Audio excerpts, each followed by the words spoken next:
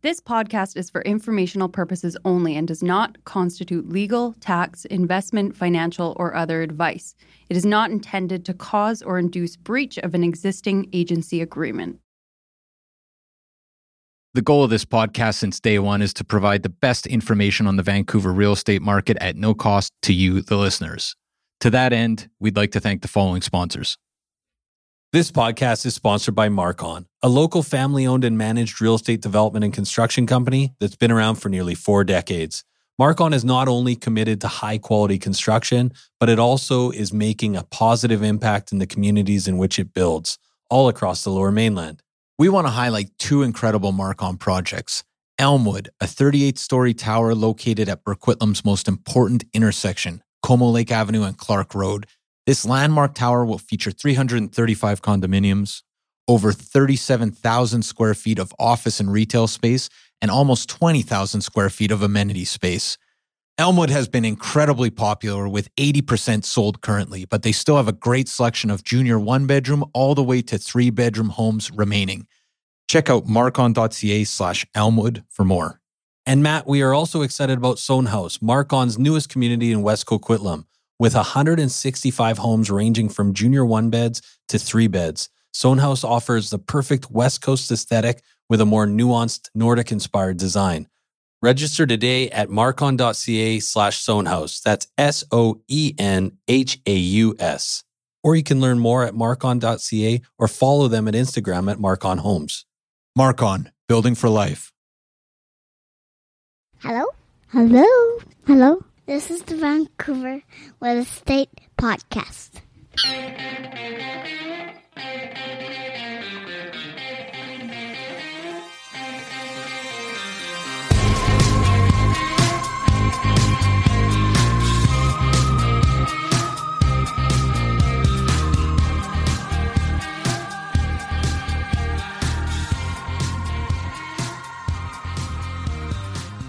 And welcome back to Vancouver Real Estate Podcast. I'm your host, Adam Scalina. And I'm your other host, Matt Scalina. And Matt, you are freshly back from Skookum, the music festival this past weekend in Stanley Park. You got one single braid in your hair, and it looks to be like a glow stick potentially in your suit pocket. Yeah, what do they call those temporary tattoos? You got a lower back henna tattoo, I think is what it's actually a full back. A full back, okay.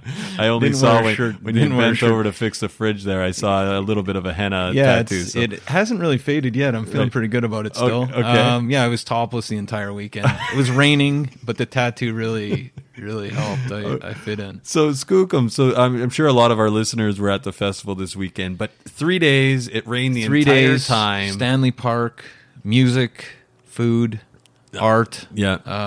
It was fantastic. There was some real. I don't know you as I'm going to cut you off. I don't know you as a festival goer. Yeah, I'm not. You're not. I'm not. So not for years. I have not been for years. This was my first festival in a long time, and things have changed. For one, mostly your age.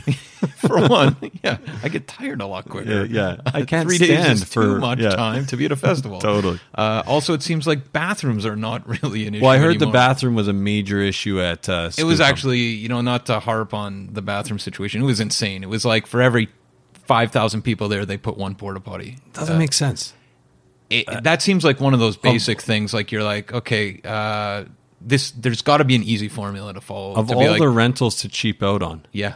Well, and people were very angry, and there was some fairly gross situations that I won't go into here that I was witness to. We actually had friends of ours actually text us that they had left on the Saturday really early just because they were fed up with the bathrooms, and it was raining, and they went and got like brunch, which is probably more age appropriate maybe.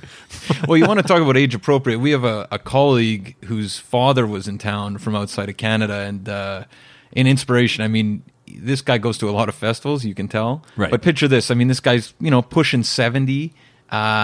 He's a festival dancer, as my wife put it, which I think... That's like the viral videos. The viral video dancer. Put it this way. People kept on coming up to us and asking where we got the drugs that he was on. Like he's one of those guys. He looks like he's floating through time and space, basically. Yeah, but an old guy singing along. I mean, he was a star of the show for sure, and it was an inspiration. It made me think that maybe I shouldn't hang up my spurs. Your spurs. Yeah, it's an old-timey saying. So what? So are you going to go back next year? Yeah, but maybe I might just pick one day. I think 3 days is, I'm still coming off of this, 9 hours in the rain thing. But it was very good, and the music was very good. I didn't know every band there, but most of them were, didn't disappoint. That's for sure. Fantastic. Strong review. A solid 3.5 out of 5. Yeah. But anyway, Adam, who do we got on the show today? Matt, today we have Martin Karch. He is the Senior Vice President and Portfolio Manager at Karch Wealth Management Group, Canaccord Genuity. This is a group of basically investment advisors, wealth managers. And these guys are actually, they came on the program. We've had a lot of people talk about REITs. Yeah. Okay. So first of all, we wanted to have them on. This is kind of the episode where if you're a real estate investor, maybe you want to consider REITs, maybe you want to consider diversifying. And there's some super interesting comments that he has about what's happened in that market in the past few years. Yeah, I mean, it's surprising the types of returns that people have been getting on REITs and how they're still apparently undervalued. And maybe we should just say, I mean, Martin goes into what real estate investment trusts or REITs are better than we can here. But basically, it trades on the stock market. Right. And it's an investment vehicle to invest in real estate in a hands-off way. Totally. With a very diversified portfolio. You benefit from the rental income. You don't benefit, or you don't have to deal with the tenants, I should say. Yeah. So that's kind of the angle of the show today. Sure, and fine. And it doesn't mean that Martin doesn't invest in real estate. He's got real estate holdings as well. But he does. But an interesting thing comes out. Find out which market his REITs actually outperformed, because that's interesting. Yeah, that is interesting. You're right. And just before we get to our interview with Martin, Matt, I just wanted to mention, I really appreciate people getting in touch for Langford Tower. This is the project that we were talking about. Very positive response. In Langford, Greater Victoria. Yeah, we've got, I think, 15 people that are purchasing, or close to 15 people that are going to be under contract at that project. Super exciting. A lot of people that are looking for investment properties. They're all investors. Well, I mean, the fact is, and I've said this to a lot of people I've been talking about, in the last 4 or 5 years, I haven't come across a property that is so investor friendly, not only from a numbers perspective and a location perspective, but the way the Canadian Western Properties Group puts it together. Sure. And the management with fee. The property manager involved and everything else. This defines turnkey, and I think that's what a lot of people are excited about. Absolutely. And Langford Tower, like as we mentioned last program, 5% population growth per annum. We've got a 1.5 vacancy rate, household income of around $80,000, which is actually higher than Victoria. And it's one of the fastest municipalities, growing municipalities in Canada and in Western Canada specifically. Yeah, I mean, it's basically like they say, it's the Surrey. It's the Surrey of Victoria. That's what they say. It's the Surrey of Victoria, right? In terms but of $200 cheaper a square foot. Exactly. Yeah. So the only other thing I'd say, and we're going to launch this always on the Wednesday, which is before September 15th when they go live. And we have been picking over that project pretty good so far. There's still quite a few units left, so get in touch if you are interested. We have a list of what's remaining, and it is still before the public launch. Yeah, for sure. So get in touch with that. But maybe we should cut to our talk with Martin. It's a good one. Absolutely. Enjoy.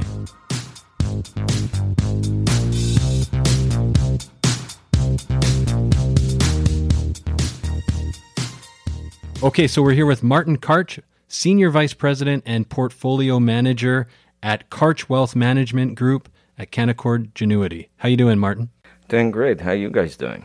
Fantastic. Yeah, thanks for taking the time today, Martin. Always a pleasure. So, Martin, maybe can you start by telling us a little bit about yourself? Well, thank you. I'm a Senior Vice President at Canaccord Genuity, as you mentioned, and a Portfolio Manager. We are wealth managers. So what it means that we build relationships and manage financial affairs for a group of families whose investment philosophy matches ours. Most of his families have one ultimate goal: to enjoy their wealth and have a peace of mind. And this is what we do. So we really do provide peace of mind. Fantastic. And you have a team that works for you, Martin? Yes, there's 4 of us. We operate, as I mentioned, with Canaccord Genuity under the name of Karch Wealth Management. And combined in our team, we have over 60 years of investment experience. Fantastic. So the reason we asked you on today, Martin, is you do a lot with REITs. And we've never talked about REITs as a research investment strategy here on the Vancouver Real Estate Podcast. And it turns out REITs are just rounding a milestone here in Canada, 25 years since they've been introduced into the Canadian market. Can you first tell us what a REIT is for our listeners and also kind of the backstory to why they exist? Well, thank you. It's a great question. Yes, it is great timing, 25 years in Canada. 20 years longer than that in the United States. So REITs, or real estate investment trusts, are simply companies that own and finance real estate and in different property sectors. They have to meet certain requirements. They're usually listed on the stock exchange, and they offer a number of benefits to investors. So further to your question about how they came into being in Canada, most of your listeners or yourself are too young to remember, but they came out of sort of a crisis in the early 90s where, due to the Toronto market crash in condominium buildings or in condominiums in late 80s, financing and investment totally dried up in early 90s in Canada. Hence, REITs to the rescue. Canadian legislation followed, and first REITs were listed on the stock exchange to provide what was needed at that time, some liquidity in the Canadian real estate market. Fantastic. And so how can you just speak a little bit more for those of our listeners that aren't familiar with REITs? Like what exactly, just the nuts and bolts of how they operate? They are, in my opinion, I call them, they are as real as it gets because they are real estate investment trusts. So there are companies that invest in portfolios of regular bricks and mortar buildings, and they allow individual investor to put money into any sector or any building with a fraction of the cost what it costs to buy a condominium. What I don't know what it even starts here in Vancouver now, $500,000 or sure. Yeah. So with $5,000 investor, you can be owner of hundreds of condominiums across Canada or actually even Europe or United States. And it's my understanding is so diversification is kind of a key element of it. Barrier to entry, sounds like it's quite a bit easier with less money to get in and still have your money in the system of kind of real estate and the potential appreciation, those types of things. Yes, I think you are entirely correct here. They do have the benefits that individual ownership of large pieces of real estate do not offer. One of them, as you mentioned, there's initial investment can be quite small. Doesn't have to be in hundreds of thousands of dollars as we have right now in Vancouver. Also, they provide liquidity at the press of a button at no cost. You can buy and sell them.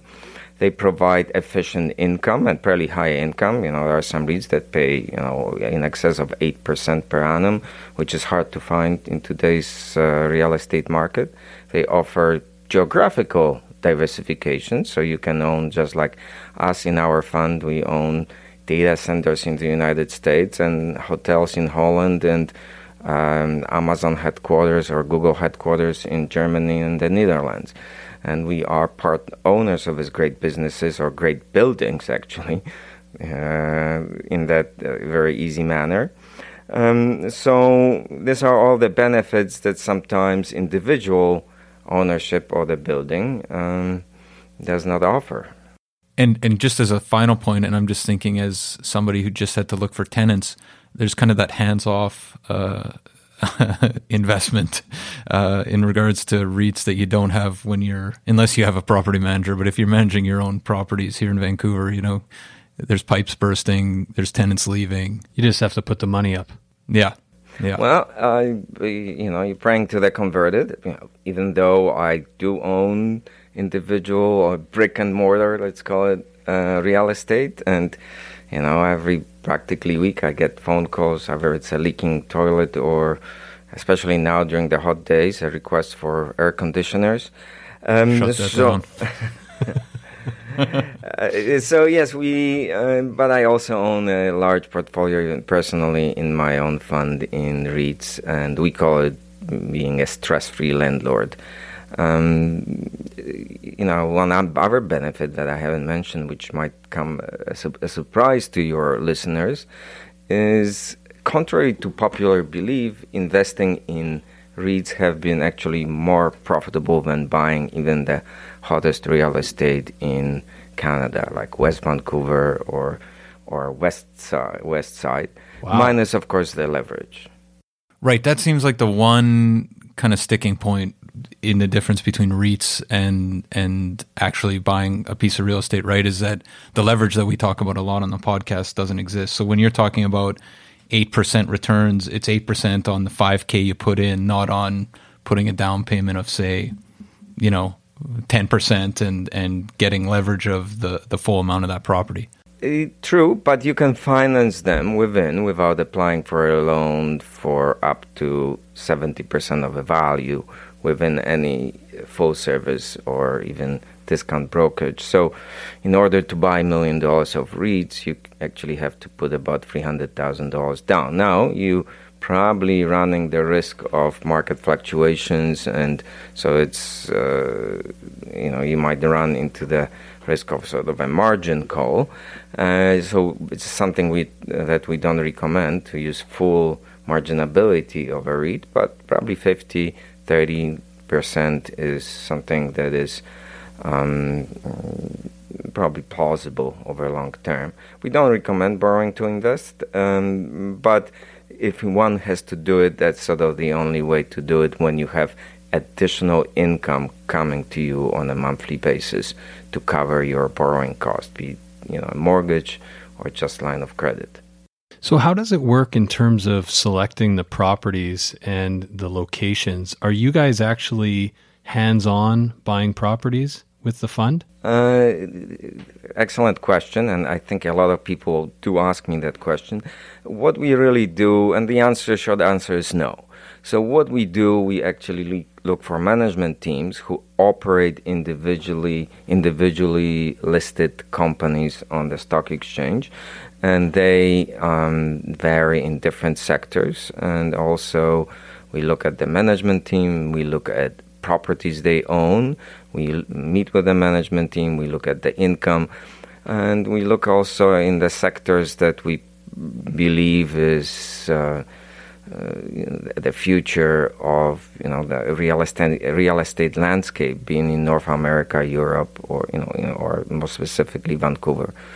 So as everybody can imagine, probably the hottest sector over the last 10 years has been residential REITs, just like the residential real estate in Vancouver. And a little anecdote here for your listeners in terms of returns. I just recently did a presentation about the REITs and the returns, and it just happened that during the financial crisis, I bought a new house. It was a good deal down in West Vancouver, and I paid $1.5 million for a nice property with a view during the financial crisis. And today, the property itself, just the lot, is probably doubled in value. So everybody would think great return.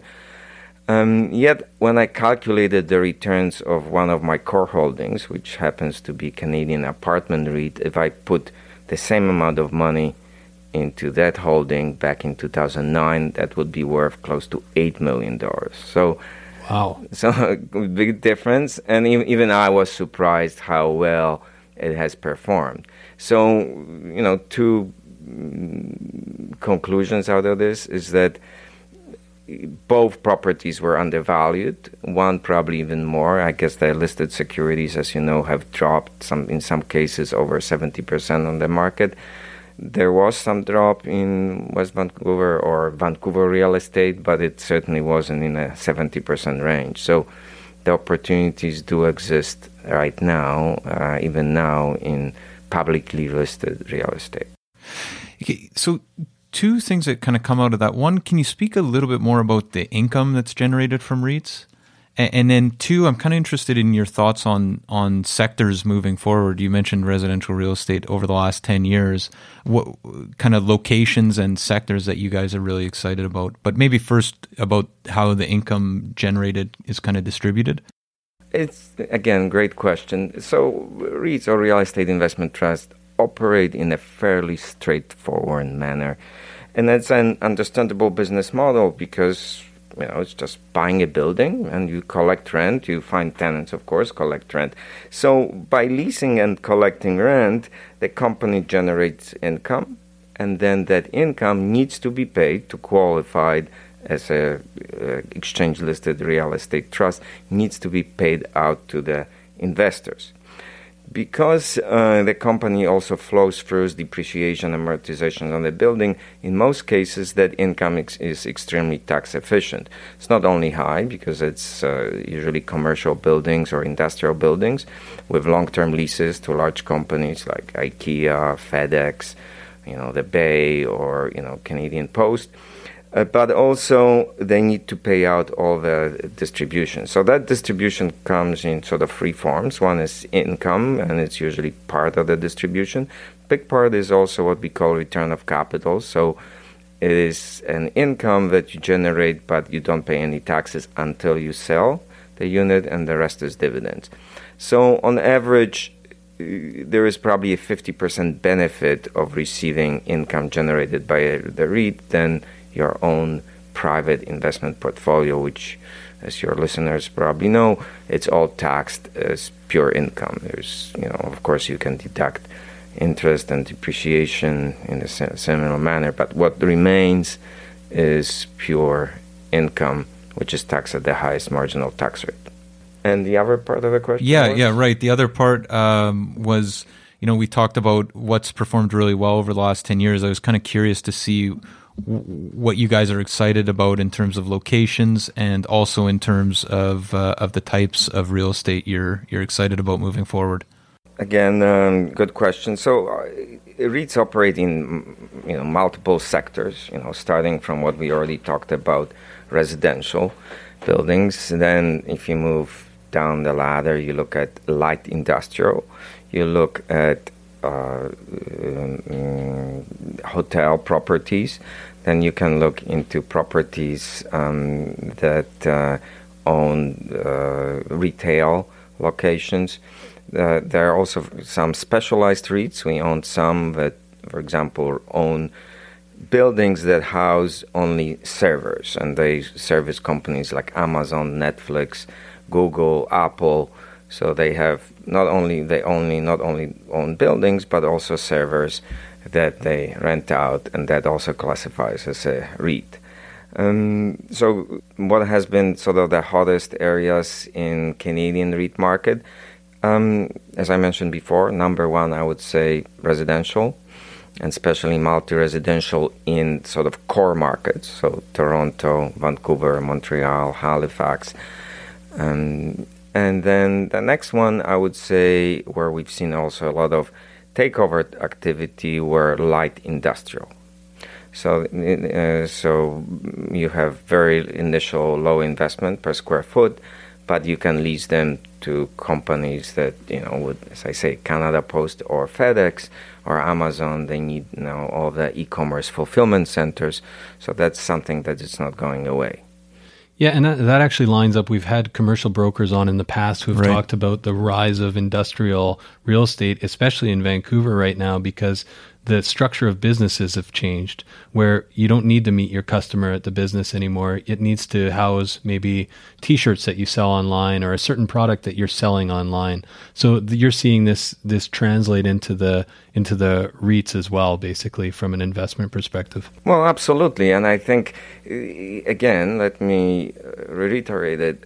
There's nothing different between publicly listed REITs and the trends that we are seeing than the trends you are seeing in sort of brick and mortar. Very identical assets, just a little bit different structure.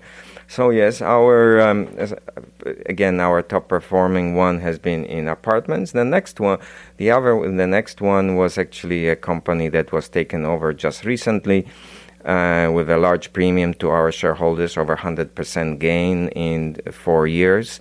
And the company was called Pure Industrial, and they were sort of a Canadian specialist in e-commerce fulfillment centers. So when IKEA was building new facility in Ontario, they not only needed a large building, but they also needed sort of their e-commerce / mail order warehousing. So the company like Pure Industrial will build it for them, then lease it for 20 years, and they and obviously that portfolio, which was over $3 billion portfolio across U.S. and Canada, garnered a lot of interest from potential buyers. But look at it as a long-term asset that they want to keep probably another 20, 30 years. So pension funds are very interested in high-quality real estate with long lifespan of usage.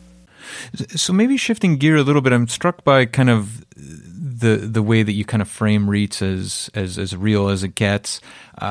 We talk a lot about risk and reward on the podcast. What are the risks of REITs, and are they basically this exact same as buying real estate the way that we talk about so much on this podcast? There are two skepticisms that we always face when we talk about real estate investment trust. First one is people say, what about risk? Because you get this sort of the bad word stock exchange. So everything related to stock exchange has, in many real estate investor minds, it has sort of negative connotations. I've heard comments like, well, I just love my buildings, but I am allergic to the stock market. So sounds like me. Fair enough. And I think in the case of the REIT, you can have a cake and eat it too. You can have you can own real estate, and you will have probably much lower. In fact, it has been proven, through sort of research, that it's about 50% only correlation to the stock market. So there is a risk because it's listed on the exchange, so it has this sort of daily volatility. But for us, it's a very small price to pay to have not only, as I mentioned, outperformance, liquidity, geographical diversification. So that's sort of number one risk. And the second skepticism, I call it more not as a risk, because I don't call them risk, I call them skepticisms, is about performance. And I think I already mentioned that even in my own case, publicly listed REITs, I can argue that even over the last 20 years, I can argue, there's a lot of research done and data to follow that they actually outperformed even the hottest real estate market. So if you take the last 20 years in Vancouver, I think the return for a detached house have been about 9%.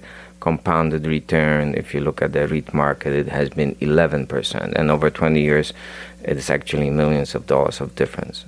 So short-term and long-term outperformance. And again, the risk is that you have to live with something that fluctuates on a daily basis, not as much as Netflix, Amazon, or Tesla recently, much less than that, but there might be some slight fluctuations.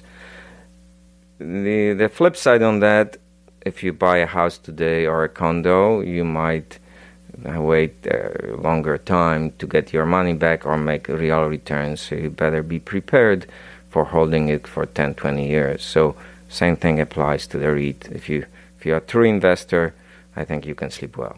And strategically, we always talk about timing the sell and the long-term hold strategy in real estate. Presumably, that's still the best bet if you're looking at REITs. Well, absolutely. That's sort of the only way to own any equity. You have to own quality. You have to know what you own. And, the third thing is the best thing is to get paid while you wait when it appreciates. And this is actually everything that REIT is, or these three characteristics are met in a REIT structure. So if you own it, just you would own a commercial real estate, and close your eyes and wake up 20 years from now, and you'll notice that your money has gone 2, 3, 4 times, because as they say, they don't make any land anymore, right? So same thing applies. So Martin, in terms of Karch Wealth Management, what percentage of your investment holdings for your clients are in REITs? Because our clients are, majority of them are comfortable retired, and they don't like large volatility in the markets, it is or over 30% of our holdings are in REITs or sort of related investment, also in bonds and convertible bonds that are linked to real estate. So you have a lot of security by owning individual bonds, a much higher rate than the GIC, and the security is, of course, the physical real estate. One thing I have to add is that in Canada there is very strict legislation for leverage for the publicly listed. It's about 60%, meaning that, you know, if you buy a building, you have to have 40% equity. So much stringent regulations than you would have in. Right now we have some changes, as you know, from the beginning of the year, but prior to that, you could have bought a condo with only 10% down or 20% down, and then investment properties. There are much stringent regulations in Canada for leverage, so I perceive it as an additional benefit or plus versus the public-private real estate, lower leverage.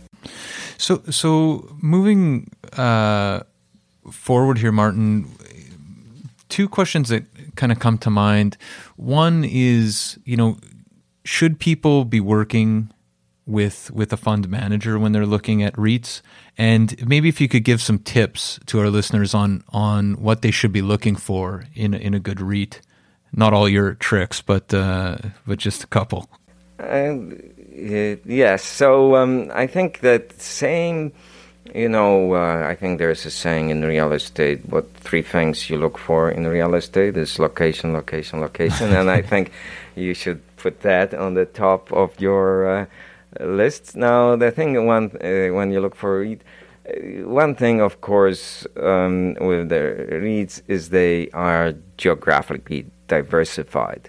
But as I said, there are some that focused on core, or what we call A-class properties, both in, say, either residential or even office. And there were some smaller REITs that would invest in peripheral or, small town Canada or U.S.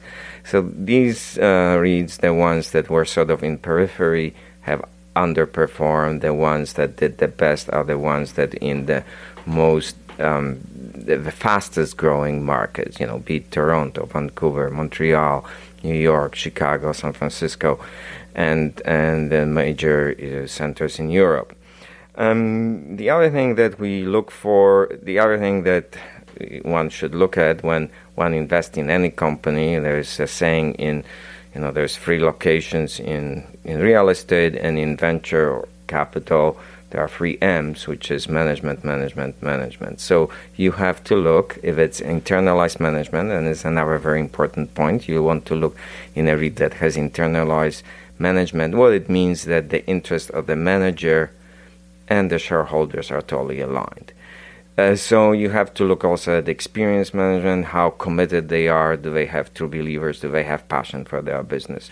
And do they take a fee? Like, is there, how with ETFs now, everybody's talking about fees. Like, is that something for REITs as well that you look at? Yes, but that's why I talked about internalized management. So internalized management differ from if you own a mutual fund, when there is a fee to manage stocks, and the manager basically, might have a salary, but there's also a certain charge of the value of the assets. Same thing applies to REITs. If you have internalized management, you have managers who go out and get up every day not to work only for their salary, but also extra bonuses if they perform well, if they find good deals.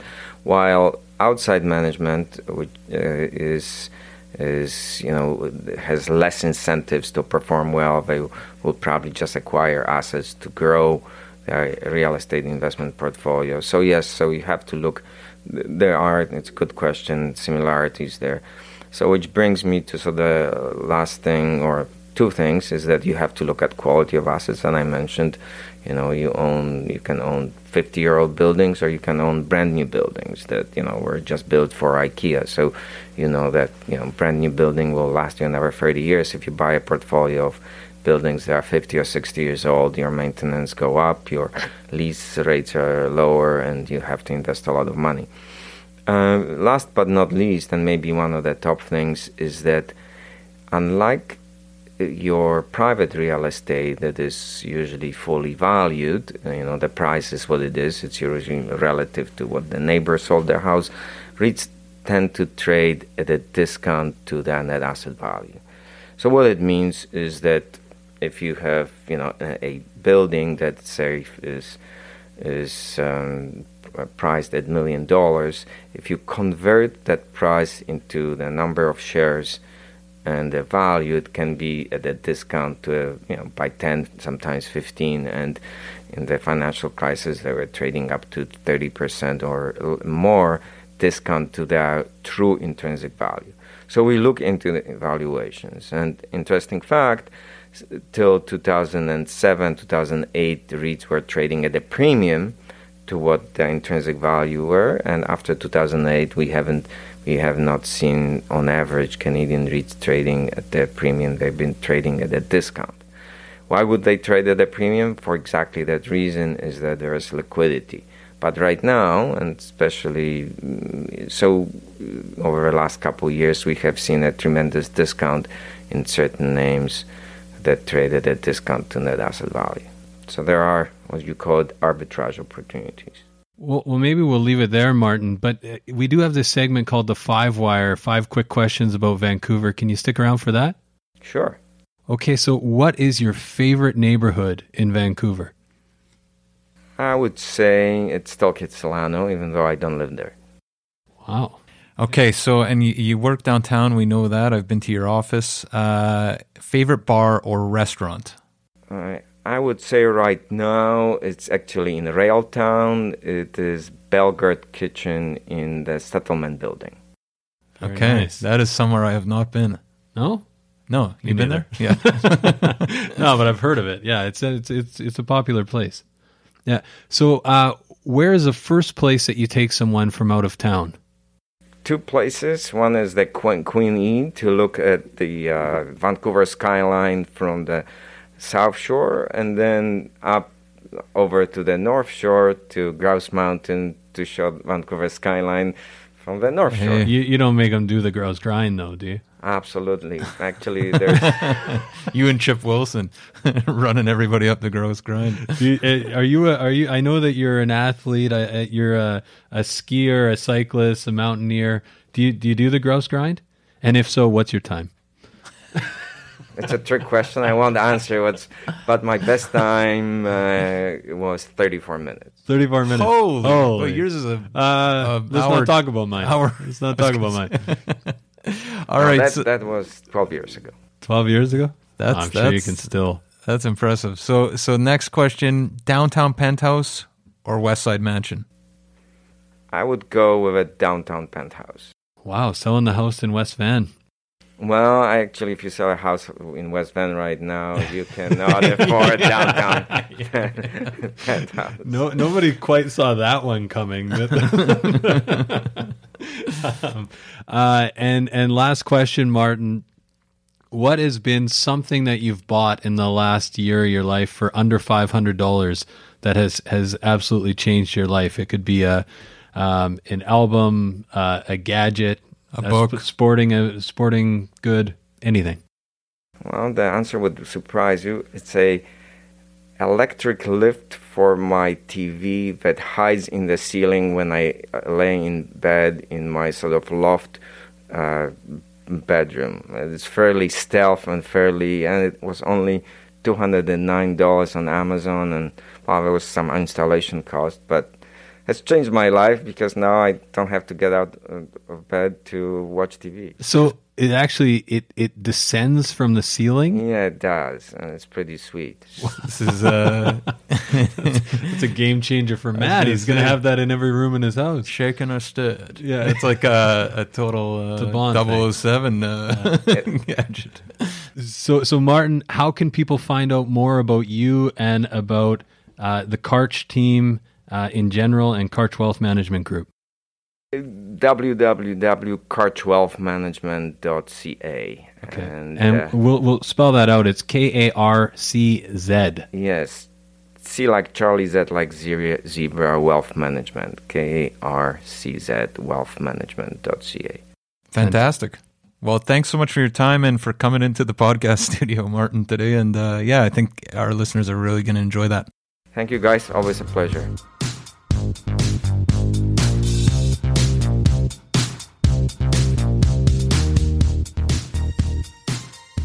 So there you have it, folks. Our discussion with Martin Karch from Karch Wealth Management. Matt really enjoyed that conversation with Martin. That was good. It was good. It was. And let me ask you, what was your biggest takeaway? Well, I don't even know if this outro should be a one big takeaway. I think there's a couple. I prefer one, Matt. If you could just give me your favorite. Well, here, how about this? I'll give you a quote here. And this is Martin's talk got me thinking about the age-old question, right? Sure. Do you put... Don't put all your eggs in one basket, right? This is about diversification. But I've always thought of a quote, and I know most people think of Warren Buffett here. I prefer to think of Andrew Carnegie from Carnegie Hall, the American industrialist from Carnegie Hall, who wrote, and this is from his talk, "The Road to Business Success."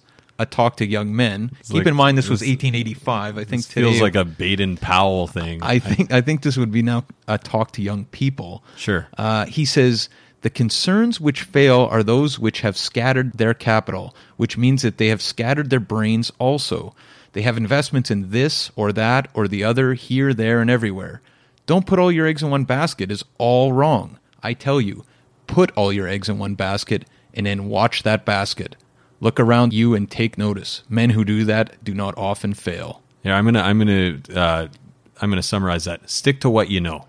That's right. Yeah. Okay. But you know what? REITs offer a lot when it comes to diversification, and everybody's portfolio should be somewhat diversified. Well, yeah. So there's a lot of real positive things to take away from that discussion, and I think REITs are a very useful investment vehicle. Sure, they're fantastic. And if you have a lot of money and you want to diversify, I think REITs are a fantastic option. The one thing that we kind of talked about with Martin, I'm not sure if it actually made into the interview. But we did talk about this idea of leverage and how leverage is so important for real estate investors, right? Well, that's the thing about real estate that makes it so attractive, right? Sure. Is that you can put down 10, 15, 20% and you can see returns on a major asset. Major asset. So if you put 50K down and you have a 500K asset that appreciates at 10%, it's happening on the 500,000, not right. on the 50K. And there's very few other investments that I can think of in which you can use that spread, that leverage to benefit. Yeah. And I think the other thing that we should mention, because we talk about HELOCs on this and refinancing in general on this program quite a bit. Yeah. But I mean, we've got a lot of people that do the model. They go in, they renovate a place, they find a place that looks like a crime scene, they renovate the place, they basically add value to the property. Hopefully, if we're in a rising market, they've seen a little bit of a bump in the market as well. And then they basically use their step mortgage or their, what is the TD Flex line, whatever that home equity line of credit is. And it allows them to pull equity out and invest in something else. So you're using that leverage to make several investments, right? And you got to be careful with that. There's obviously downfalls of home equity lines of credit. Well, if you become over-leveraged, right? And it is, and there's also, I mean, at the end of the day, if you're not using it correctly, the bank always wins with home equity lines of credit. Yeah. But at the end of the day, it's a really useful tool if you know how to use it, and that's where the benefit of investing in tangible assets comes in. So there's some interesting points on either side, but I mean, the fact is everyone needs some diversification in a portfolio, and I think REITs are a very attractive option. They definitely are. And Matt, before we cut for the day, we just want to really thank everybody for getting in touch, and we've had great feedback about the website. We've also had some really, really interesting feedback about the direction of our tools and everything else. So we've got some exciting stuff coming. We love to hear from you, and we're super interested in learning from you how we can grow this place in a really useful way for you. And by this place, you mean the Vancouver podcast. Real Estate Podcast. Yeah, yes. this place, man. Yeah, that's how we refer to it. This club that wouldn't have either of us as members. But it's true, right? We're talking to people, asking them, where they're struggling, what would be useful, Sure. and we're getting some really interesting answers. So we'd love to hear from you, is the long and short. We would love to hear from you. Have we said it enough? So Get in go touch. over and sign up at VancouverRealEstatePodcast.com, where you can also find research tools such as private client services. Matt, if you are not using PCS, you are standing still while the rest of us power walk by. You get sold prices, you get listings 36 to 72 hours before the general public. You also get days on market. It's basically just realtor level information. It's free. All you got to do is sign up. We'll create an account for you, and you get to basically work with the best resource out there. If you're not using private client services to search for real estate here in Vancouver, you are doing it wrong. You are absolutely doing it wrong. And what else do we got? also have that mobile app. This is for real estate searching on the go. Picture this, Matt. You are heading to Skookum, and you look up and you see this building, and it's got a massive tree on the deck. That actually happened. You did. This is true. This is a true story, and I is. pointed the mobile app at it. Turns out it belongs to Father Misty. Father John Misty. You're right. Father, sorry. He was fantastic. Was he I was not entirely sold on Father John was it- Misty, but I am definitely sold on him now. Well, you are. Picture this: a you seem full to white be- suit. You seem to be growing out your beard. And my hair now. Yeah. Okay, great. Stay tuned for that. But anyways, you can point the app at any building and learn exactly what's in there in real time. And if there's a listing that you were curious in seeing, get in touch. Absolutely. Call me at 778-847-2854 or Matt at VancouverRealEstatePodcast.com. Or you, Adam? Or you can try me at 778-866-4574 or Adam at VancouverRealEstatePodcast.com. And we have that nonpartisan line. Info at VancouverRealEstatePodcast.com. Have a great week, guys, and we'll see you next week. Take care. 2000 Faces for Radio. Subscribe today.